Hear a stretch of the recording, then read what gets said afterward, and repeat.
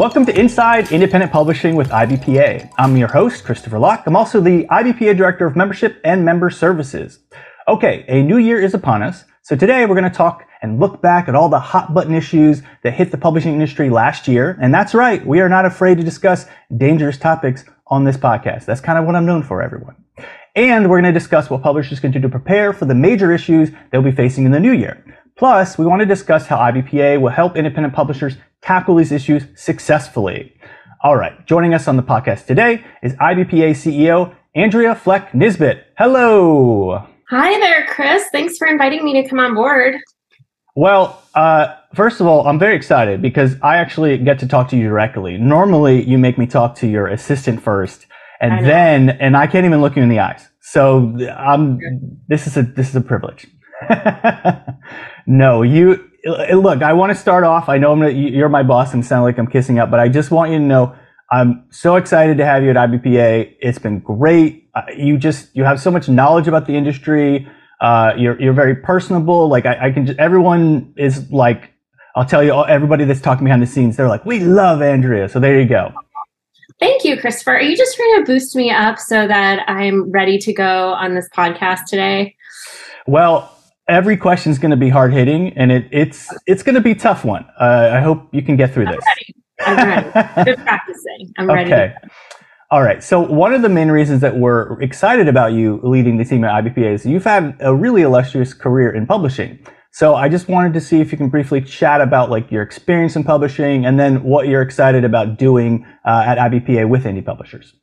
Awesome. Yes. Thank you. So I've been in publishing for a little over 20 years, for almost my entire career. Although, fun fact, I did start my career working at a girls' boarding school, which I only did for 9 months before hightailing it out. And I was very fortunate to get my first job in publishing at a large independent publisher, Workman Publishing, that was run by Peter Workman. And I actually started in special sales, which is my favorite department in any sales publishing division, because it's where you get to do a lot of the creative selling of books into non-traditional markets. So any place that's not a bookstore or an online retailer is where we would sell books. And we sold books to doctors' offices and insurance companies and through all sorts of nonprofits. And it was just a really fun way to begin my career. I was at Workman for 15 years. And I like to say I got a liberal arts education in publishing there. So I did a little bit of everything.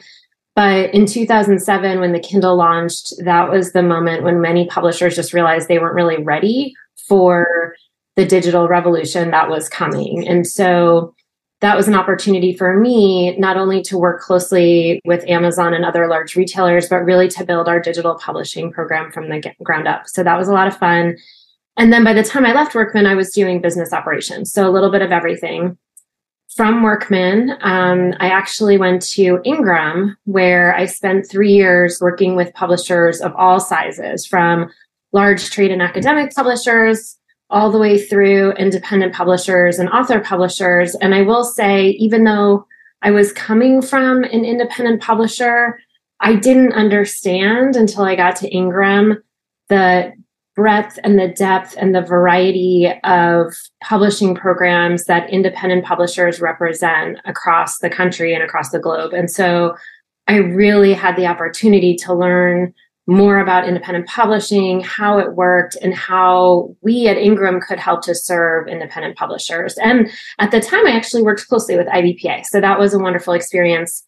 From there, I went to HarperCollins, and that was a chance to sit on the other side of the desk and acquire books for a large trade publisher, which had both its ups and downs and positives and negatives. I would say I learned a lot about corporate publishing and sort of where I think we'll end up as an industry.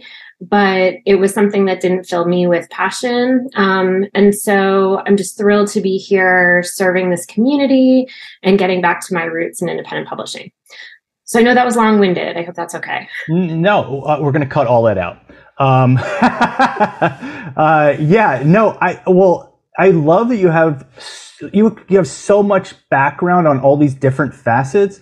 So that's going to make you at IBPA such an asset, because the indie publishing, Big Five, and then like the distribution and all that. So it's just going to be really helpful for you. So on that note, then I thought it'd be helpful because we're going into 2023, but it'd be good to go back over some of the major industry changes, topics, things that happened in 2022.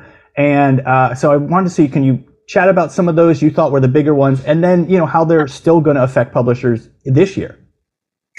Yeah, so I think there were some major issues, some of them more public and more hot button issues, if you will, and some of them that were less what I would consider sexy topics that people didn't want to talk about as much, like supply chain. Somehow supply chain is never a sexy topic, but it really did impact the industry at large. Let's talk about the DOJ case first, because that was on everyone's mind and kind of captured the interest of the public at large, which I thought was really interesting. And, something we've been talking about as a group is how laser focused the general public is when they think about publishing on just those handful of large trade publishers. And so in looking at the DOJ case, one of the things that I found to be so fascinating was that it was really focused in my mind on sort of the wrong concern in the marketplace. Can we real quick, can you just explain what is the DOJ case? Because there might be people who are like, what even is that? Right. Yeah, absolutely. Thank you for that. So I think it was in 2019, Simon & Schuster made it public that they were available for sale. And Penguin Random House, which obviously had already merged back in, I believe, 2010 or 2011, Random House purchased Penguin. So they were already the largest of the big five, once big six publishers. And then when S&S came up for sale, Penguin Random House made a winning bid. And so they were electing to purchase S&S. But the Department of Justice stopped that acquisition because there was concern around the monopoly of having one very, very large publisher that would be controlling essentially 70 to 80% of the market. And so the case was tried in the last year. And again, it was very much the focus of publishing in terms of how national media was covering publishing. And so when you read the case, what they're really discussing is the acquisitions process, and specifically the acquisitions of books for advances over $250,000. And so when you think about the large scope of our industry, they were focused on a very, very small percentage. I think it's something like 0.7% of all the books that are published are actually acquired for those level of advances. And so in a way, the case, while it was ultimately good for our industry and especially for independent publishers, that the DOJ was able to block that acquisition, and they're S&S is going to go back to the drawing board for many reasons. But it really, the impact to independent publishers isn't about those acquisitions, because let's face it, most of our community are not acquiring books for over $250,000 advances. It's more about control downstream. And when I say downstream, what I mean is the negotiation power that a large publisher of that size would have ultimately with Amazon and with Barnes & Noble and with other trading partners, because they would be able to set essentially the rules for how those books are acquired and brought into the retail spaces. And we already know that it's hard for our community to be able to get visibility in retail space. And so ultimately, the reason it was a good thing for us is because it broke apart that ability for PRH to acquire as such a large entity. That's not to say they still don't control most of the marketplace, they do. But I do think that things are changing and that there's going to be real opportunity for independent publishers in the coming years. Yeah, actually on that issue, so you worked at, one of the big five, and there's some tension with indie publishers because, like you were mentioning, like they have it pretty easy. They already have traditional distribution set up. Bookstores are more likely to carry their books. they're more likely to get trade reviews. So just from your perspective, I mean, it feels like indie publishers are always just struggling to try to succeed. And these big five who are already successful are just kind of like riding the wave of their success. I mean, is there anything indie publishers can do? Or like, how do we get the process to turn around so it's not always such a struggle? And then the big five always just has it so easy. Yeah, I think that's that's ultimately the heart of the question, right? Which is how do we get representation for our books in the marketplace? And unfortunately, there is no silver bullet. There's no easy way to make that happen, and there never will be.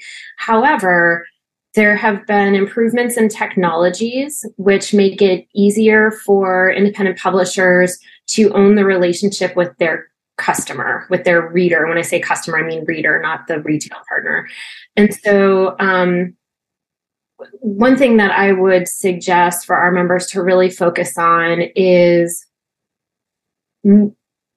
owning your market. So one of the beauties of independent publishing is that large publishers tend to publish across very broad swaths of content. So they're doing nonfiction, they're doing fiction, they're doing science fiction, they're doing cookbooks, they're doing how-to books, they're doing self-help books. So they're doing all of it. And they're doing that assuming that very top little percent of the books that they acquire are going to earn out and make them profitable for their long tail, which often is not profitable. And that is not a very good model for any business to operate on. And so I think the advantage that independent publishers have is to, one, own their niche, to know what topic, to make that topic very specific, know who their customer is, and be communicating to that reader directly, which is something that honestly, large trade publishers have never done well. They've never built those consumer direct muscles well. And so there's a real opportunity for indie publishers to step into that space and with a much smaller list, be able to communicate directly to those consumers. And then with advances in technology, printing technology, print on demand options, ebook options, audiobook options now, even if we're small, we still have the ability to deliver the content that reader wants to them in whatever format they want directly. So with advances in technology and the ability to communicate directly to consumers, it's always going to be hard to get books into Barnes & Noble and to create visibility at Amazon, but we can communicate directly with our consumers and sell to them directly. Okay. And then in terms of, you mentioned supply chain. So that was, of course, something last year that like just really hit everyone hard. Do you see any, like, is that letting up at all, or is it going to get worse? Yeah, so it's interesting. 2021 ended up actually being a little bit better in terms of supply chain issues by the back half of the year than the beginning. Where the real pain point was where we saw that increase in demand for books during the pandemic. Printers and suppliers and paper manufacturers couldn't keep up with that unforeseen demand because it was something that they weren't projecting for. As people kind of re-entered society and started going out again, and the demand for books dropped a little bit, that provided some relief in the supply chain. So we're actually, and I was just speaking to some folks in the printing industry, they were able to kind of by the end of the year in that fourth quarter, even out their demand to such a degree that their lead times weren't as crazy as they had been at the beginning of the year. So I think from that perspective, absolutely, the supply chain feels a little bit more secure.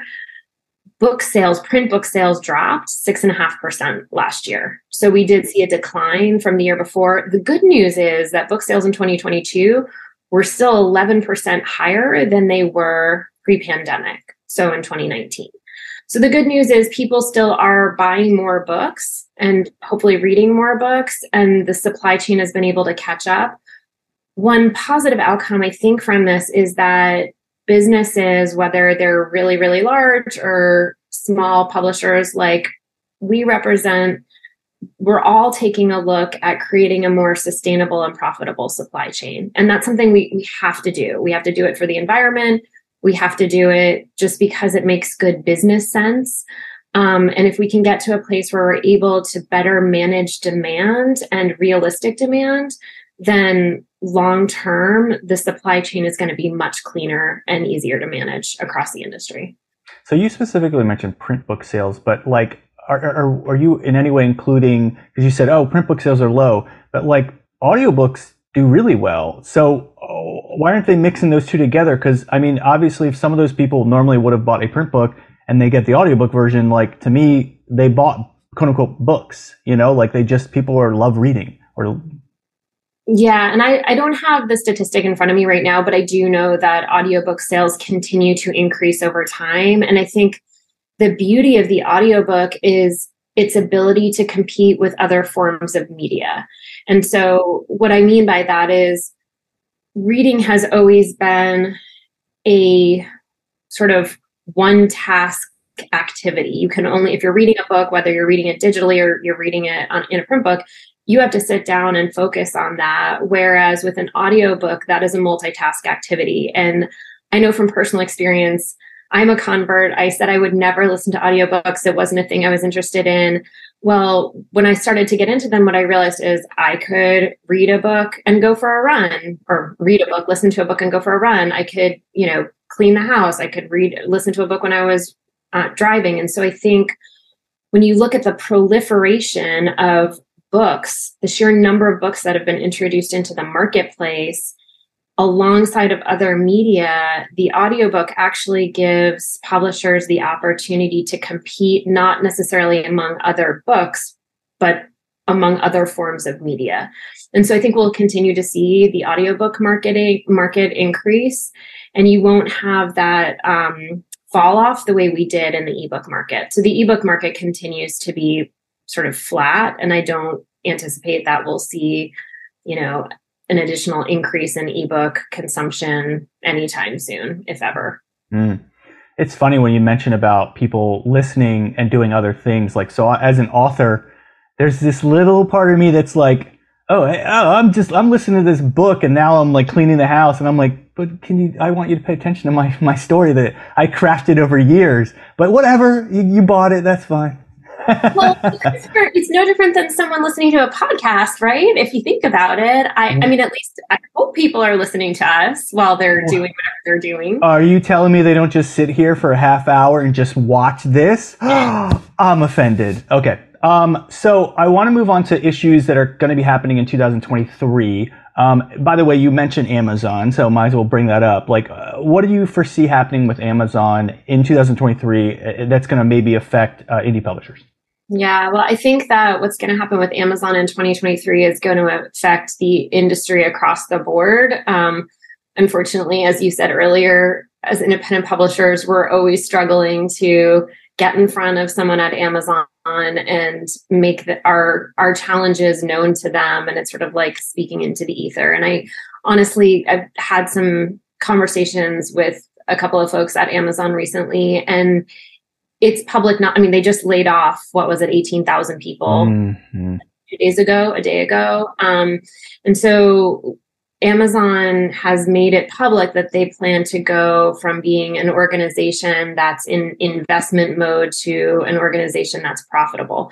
And so in order to do that, they're going to have to become even more efficient with things like inventory and returns and communications and staffing, So in terms of our ability to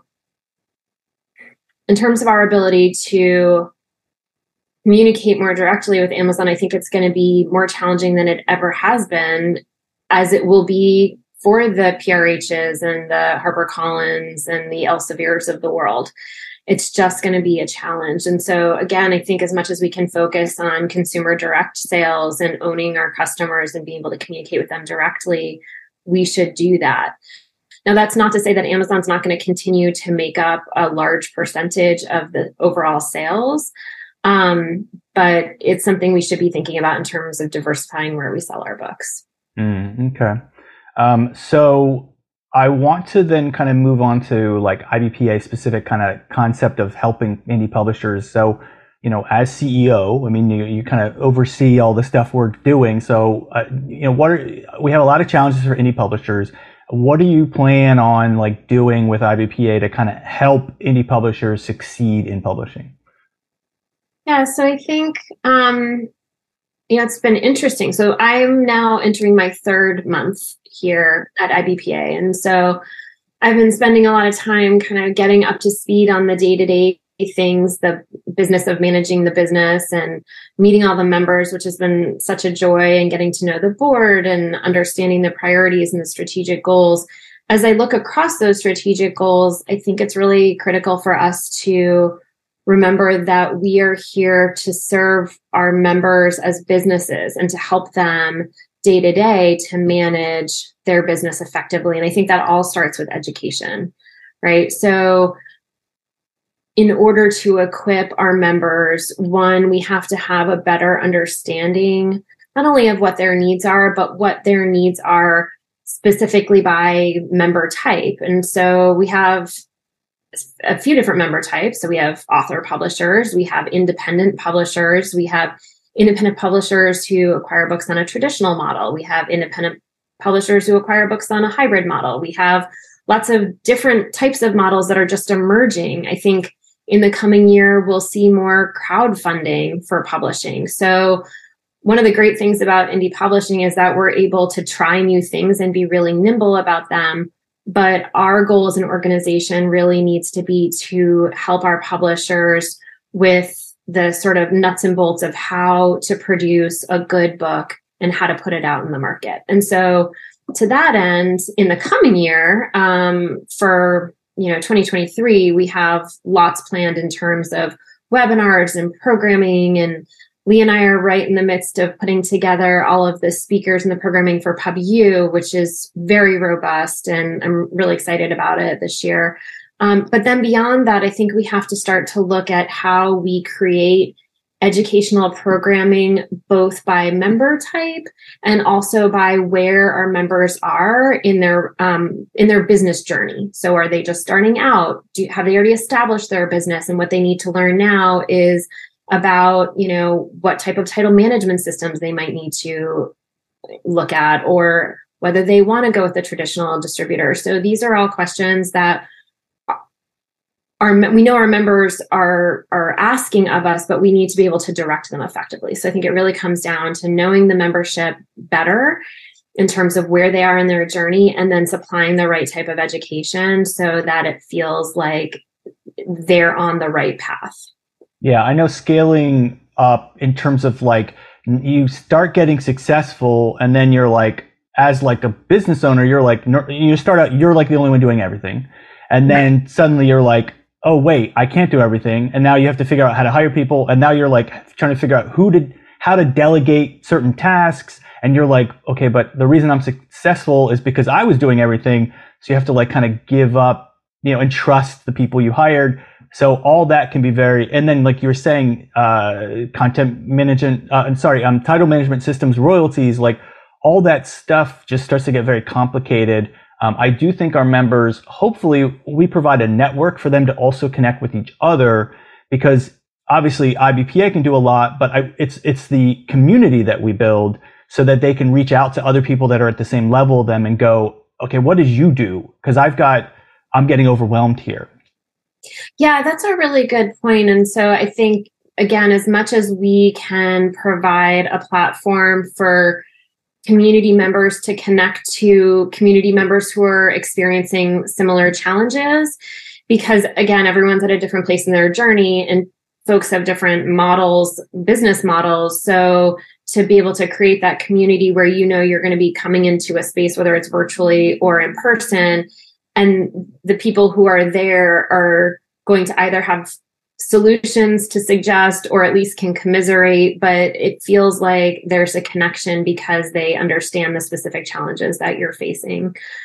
I did want to mention one other thing that's not necessarily connected to education and community building, but is related to advocacy. And so this is an area that IBPA has continued to grow in, and I hope will we'll continue to do that in a bigger way across the industry so that other corners of the industry look to the Independent Book Publishers Association for thought leadership, especially around things like business models. So best practices for different models, for hybrid publishing, for even traditional publishing. We've been building a lot of alliances with different associations. So a good example of that is the Copyright Alliance, which we belong to. And that really helps us to bring in information about what's happening from a rights management and copyright perspective, not only within the publishing industry, but from different media areas and media industries as well. And so I really hope and foresee that as an organization, we'll continue to build not only our thought leadership, but what we're doing in the publishing space to advocate on behalf of our members. Yeah. And so this is kind of like this next year. Do you have anything that you want to share about beyond the next year, like maybe long term in terms of IBPA initiatives that, obviously might take a little longer to see through? Well, to get back to that idea of tracked programming, my hope is that a lot of that will eventually happen online so that when our members come to the website, they'll be able to self-identify in a clearer way, and they'll be able to enter into workshops and programming and possibly even programs that will accredit them for the type of work that they're doing so that they feel like they can get that sort of long-term education that will last with them and help them grow with their business. And I think a lot of that needs to happen online. And that is definitely a long-term project. And we have to start with just the back end and the analytics. And again, understanding who our membership is and what they really need. But that is what I'm hoping that long-term we can develop so that our members want to stay with us for the whole life cycle of their business because we have something for them at every step. Hello, everyone. I'm cutting into the interview real quick because I have a special surprise for all you podcast listeners out there. IBPA is excited about our upcoming IBPA Publishing University on May 4th through 6th, 2023 in Coronado, California, which is just outside San Diego, California. And we appreciate you listening to this podcast, so we have an exclusive offer for you. You will get 15% off registration. Again, that's 15 off registration for the conference if you go to publishinguniversity.org and use promo code IBPA podcast. Again, that's IBPA podcast. It's all one word. Use it during checkout and you're going to get 15% off. All right. We look forward to seeing you at the conference. Now back to the show. Well, also this year is the 40th anniversary of IBPA, which is very exciting. So I also wanted to see specifically for this year, are there anything that's really cool, fun? I know you already said you're going to give the entire staff a month of vacation, right? Thank you in advance for that. Okay, great. It's settled. Handshake. We did it. But is there anything that's this year, hey, here's what we're doing for members? Yeah, a couple of fun things. And then one other sort of deeper thinking idea that I have. So first, we've already announced, but in case you missed it, all of the webinars for the coming year are going to be free to all members. And so we do one webinar a month. They're $19 a piece typically. So this is a great value. It's over a $200 value. It covers the cost of your membership. And so it's an opportunity, if you haven't gone to the webinars before, to learn something on a specific topic in depth from a subject matter expert. And Lee's done a great job pulling together subject matter experts from all different quarters of the industry to speak into some topics that are really relevant for us. So I hope you will sign up for those. Again, they're free, especially to celebrate our 40th anniversary. And then in March, April, we'll be releasing the 40th anniversary edition of The Independent. And so there are going to be some great profiles and Q&As with longtime members, with prior board members, with Terry Nathan, who's been part of this organization in one form or the other since the beginning. And hopefully lots of great nostalgic pictures and things for people to look through. So I can't wait for that articles or for that issue of The Independent to come out. And then at PubU, we have some fun activities planned to celebrate the 40th anniversary. But I also just wanted to mention that we're going to be treating that PubU as an opportunity for within our community for us to discuss and create a blueprint and roadmap for what we collectively as an organization want the next 40 years to look like. So how can we best serve you? What are the things that are on your mind? What would you like to see, not only from an education and a programming perspective, but potentially other member benefits? What do you think is going to make this organization healthy and successful long-term, and to be able to grow as the industry changes and as your businesses change? So I really hope you'll join us there so we can have those conversations and plan the next chapter of our journey together. Yeah. Well, at that point, I'll be like in my mid 80s, 40 years from now, and I'll still be at IBPA. Oddly, you all will have demoted me to intern by that point, which will be very weird, but what are you going to do? We'll give you an emeritus title. Okay. I'll be like the greeter at Walmart. I'll be the, at PubU, I'll just be like, hey, everybody. Yeah. And also you mentioned activities at PubU. So I don't know, Twister? I don't know. Something, we gotta be something wild. We're going to come up with something fun. Okay. I'm going to keep that under wraps yet. You haven't. Okay. All right. Only people going will find out. That's right. Okay. So we're coming down to the kind of the end of the podcast, but I just want to make sure, is there anything else, about the next year, things that maybe tips for indie publishers that you just want to, help prepare them for, the things they're about to be hit with, I'm hoping it's a good year, but, especially like with the COVID thing, there's always going to be things that just kind of come out of the blue and it's like, wow. So, maybe planning for the worst and hoping for the best kind of thing.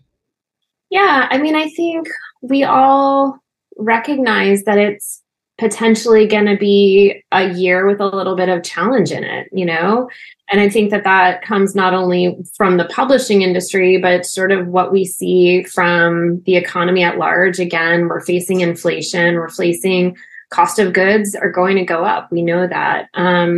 And so it's a good time to be thinking about how we prepare for those inevitabilities, and just really kind of focus in on how we can maintain and grow our business in a smart way. And one thing I want to pause and mention. So you interviewed Ty Davis from Publish Your Gift in the last podcast, and I just finished listening to that. And she talked a lot about being able to plan long-term when you're in the moment. And I think that's something that we often have a challenge to do, right? So she kind of talks about how something comes up, you weren't expecting it, you want to put a Band-Aid on it and move forward, but that doesn't actually solve the root problem. So this idea of being able to do real-time planning or long-term planning in the moment is something that I think is really critical, because that helps us to be able to pivot our businesses when the unexpected happens. And so I would encourage everyone, if you haven't listened to that podcast with Ty, to go back and take a listen to it, because I felt like I learned some things coming out of that. It's probably going to win an award for the best podcast of the year. This one's good, but everyone, I'm like, I think I just won an award. It was pretty fantastic. So, and actually Ty and I and Karen Pavlison, who's our board chair, are going to be doing a workshop at PubU called The Business of the Business. And that's going to be covering a lot of the things that we discussed around, what are the foundations and functions of the business? But then as you grow, what are the systems you need to be thinking about? What are the processes you need to be thinking about? How do you prepare for long-term growth? And then discussing some of those strategies for pivoting in the moment. So not to do a little ad for our workshop, but I think it's going to be pretty great. And the two team members I have are going to be doing that workshop with me are very talented entrepreneurs. So I recommend that you check it out. Yeah. And remind the listeners, so it's a workshop. So that's like 3 hours or something, right? Like it's longer than the 4 hours. Okay. 4 hours. And that's pre-conference? That's the day before? It's the Thursday before. Yep. It's a 4-hour conference or a 4-hour workshop. And I believe we're charging $99 for it, but it's very in depth. So there's going to be a lot of helping you to sort of plan. There's the overview, but then it's like, bring your business plan and let us help you to do some of that planning. Yeah. And for those workshops, do people need to bring things in advance, or you just come and then everything's just there? You can come and you'll learn a lot just by being there, but I feel like you would probably get the most out of it if you came potentially with your business plan or your group of challenges or your questions around, I am in the business for, I'm looking for a new title management system. How do I look for that? Or what are some potential options for looking into security and outsourced IT? Those types of questions are things we're going to be addressing. So I would say at the very least, come with your list of questions. Yeah. Well, so this PubU is in May, the first week in May, and it's going to be in San Diego. Well, Coronado, but that's just outside San Diego. And it's absolutely beautiful hotel. So we hope people can come out to that. It's not a bad place for a conference, I will definitely say. I might stay an extra day if I'm allowed to have vacation days. We're going to negotiate that. About that later. Okay. All right. Well, I'm excited about all the things we have with going with IBPA. I know that we're always thinking about with members, like, what do they need the most? Like what member benefits? Like we only exist to help serve our members and publishers. So I'm excited for all of that. And I hope with this podcast that you sign up. It's the last Thursday of every month. You can watch it here on YouTube. You can listen to it on the podcast, anywhere you normally get them. Also, make sure we want people to sign up to be members of IBPA. So it's ibpa-online.org. And if you ever have any questions, you can reach out to anyone on the staff. Andrea, this is some great information, and I'm also just grateful, for everything you've done so far. And we got a good year ahead. Likewise, Christopher, it's such a joy to work with you and the rest of the staff. And I do also just want to say to the members, my door is also open. My email address is andrea-online.org. Please reach out to me at any time. If you have thoughts, ideas, questions, I am here. And I love to hear from our members. So I hope to hear from all of you very soon. So they get to talk to you directly. All right, that's fine. Go through this. Thank you, everyone. Thank you. We hope you'll come back and listen to all the future podcasts. Thank you. Have a great year, everyone. Take care.